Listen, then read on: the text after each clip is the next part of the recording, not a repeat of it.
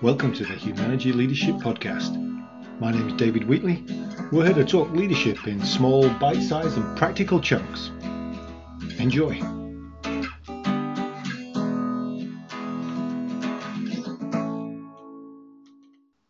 So this episode is another of our First Friday episodes. And the first Friday of every month, Humanity hosts a work session at noon Eastern until about 10 minutes to 1. And it's very engaging. We talk about a different leadership topic, and you can find out more about them on our website. And this one is talking about performance reviews and how we shouldn't do them. So why this subject, performance reviews, let's not do them. And before I start, the reason I've got Kevin here is really to pipe in when I say something that's completely wrong. He's our go-to HR expert, and I thought I can't talk about performance reviews and how we shouldn't be doing them unless Kevin's here to save my butt and tell me that I've said something that's inappropriate. But in prepping for it, we realized that we're more aligned than not. And the challenge that I have with performance reviews is that the end of the year, this time of year, often means that we're spending chunks of time doing our annual performance reviews, checking boxes, filling out forms for people. And most managers that I work with, when they have that environment, and some of you commented on this in the chat box too, hate that time of year. And reviews that are done that way, if done poorly, can even be a negative morale indicator for employees, because it doesn't matter what their performance level is. It's just an annual thing that we have to go through in order to meet a criteria rather than it being useful. And so managers are spending a lot of time creating something of little value. Any annual review even is usually focused on the last few weeks or months, because unless you take great notes, you can't remember what happened in January. So you're just analyzing somebody's performance based on November and December. So it feels like a purposeless drain of time and effort. So that's why I say, let's stop doing them. And so as I say, Kevin's here to help me just make sure I don't get myself into trouble. So if we're all too busy to be wasting time, but people need performance feedback and development, but the traditional ways that we have done that don't work. So I want to propose a few alternative thoughts to you this afternoon. So I think it's useful to measure, develop, and grow people with an accountability. So I'm not talking about throwing out any kind of accountability.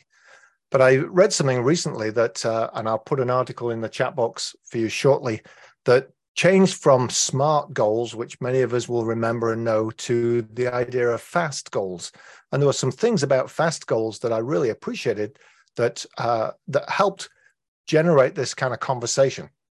Because FAST goals are frequent discussions, ambitious scope, specific milestones, and transparency. And if I just go back to those, the frequent discussions are that our goals should be embedded in ongoing discussions to review progress, to allocate resources, to prioritize, and to provide feedback. It's a frequent discussion. And that's the piece that really attracted my attention, is that we should be having these. If you look at OKRs, which is something that Google uses a lot, it's about frequent discussions to some objective.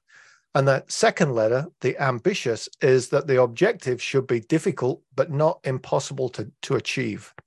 And I was having this conversation with Mike, actually, in one of the sessions here yesterday, about we have to make sure that if we're saying let's reach for the stars, then we measure people on that we're reaching for the stars.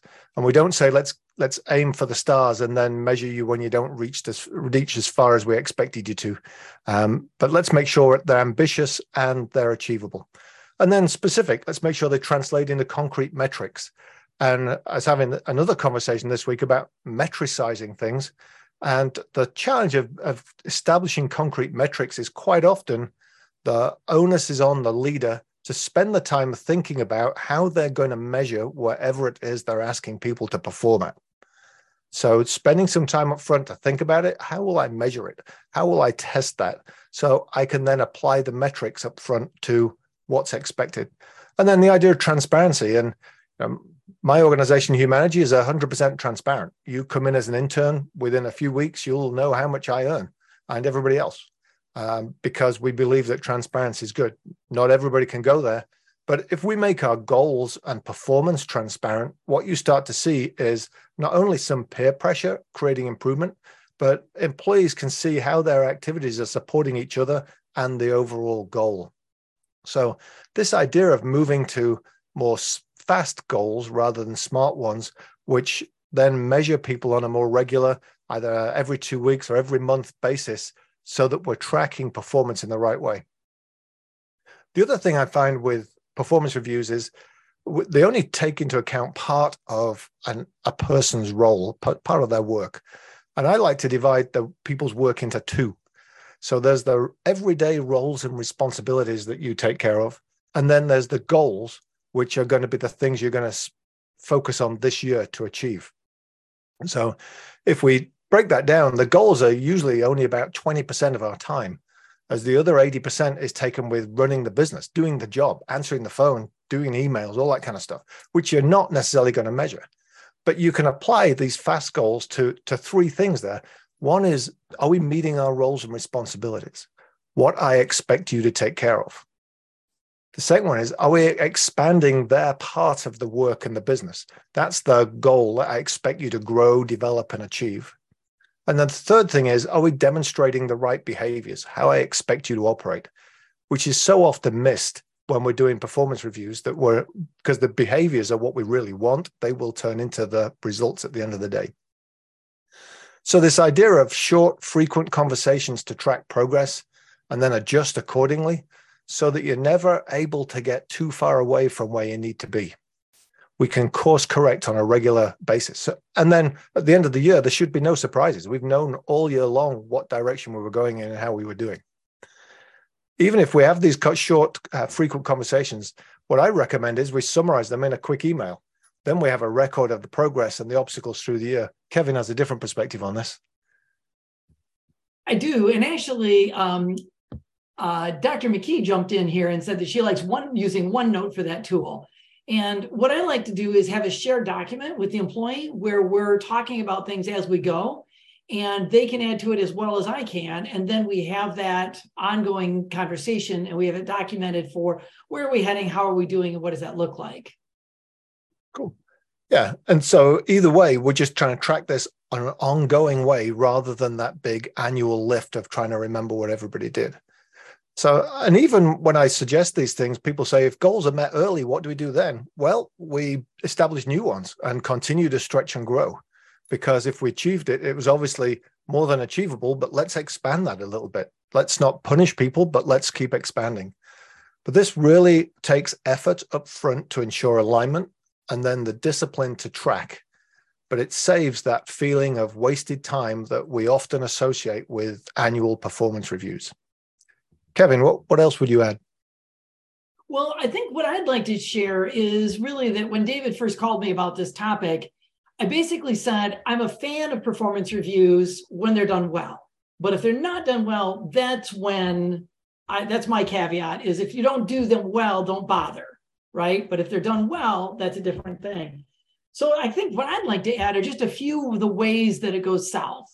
And that is, providing either the aversion to providing negative feedback or hyper focus on that negative feedback, right? Either way, where you're focusing that conversation on one aspect of that individual's performance.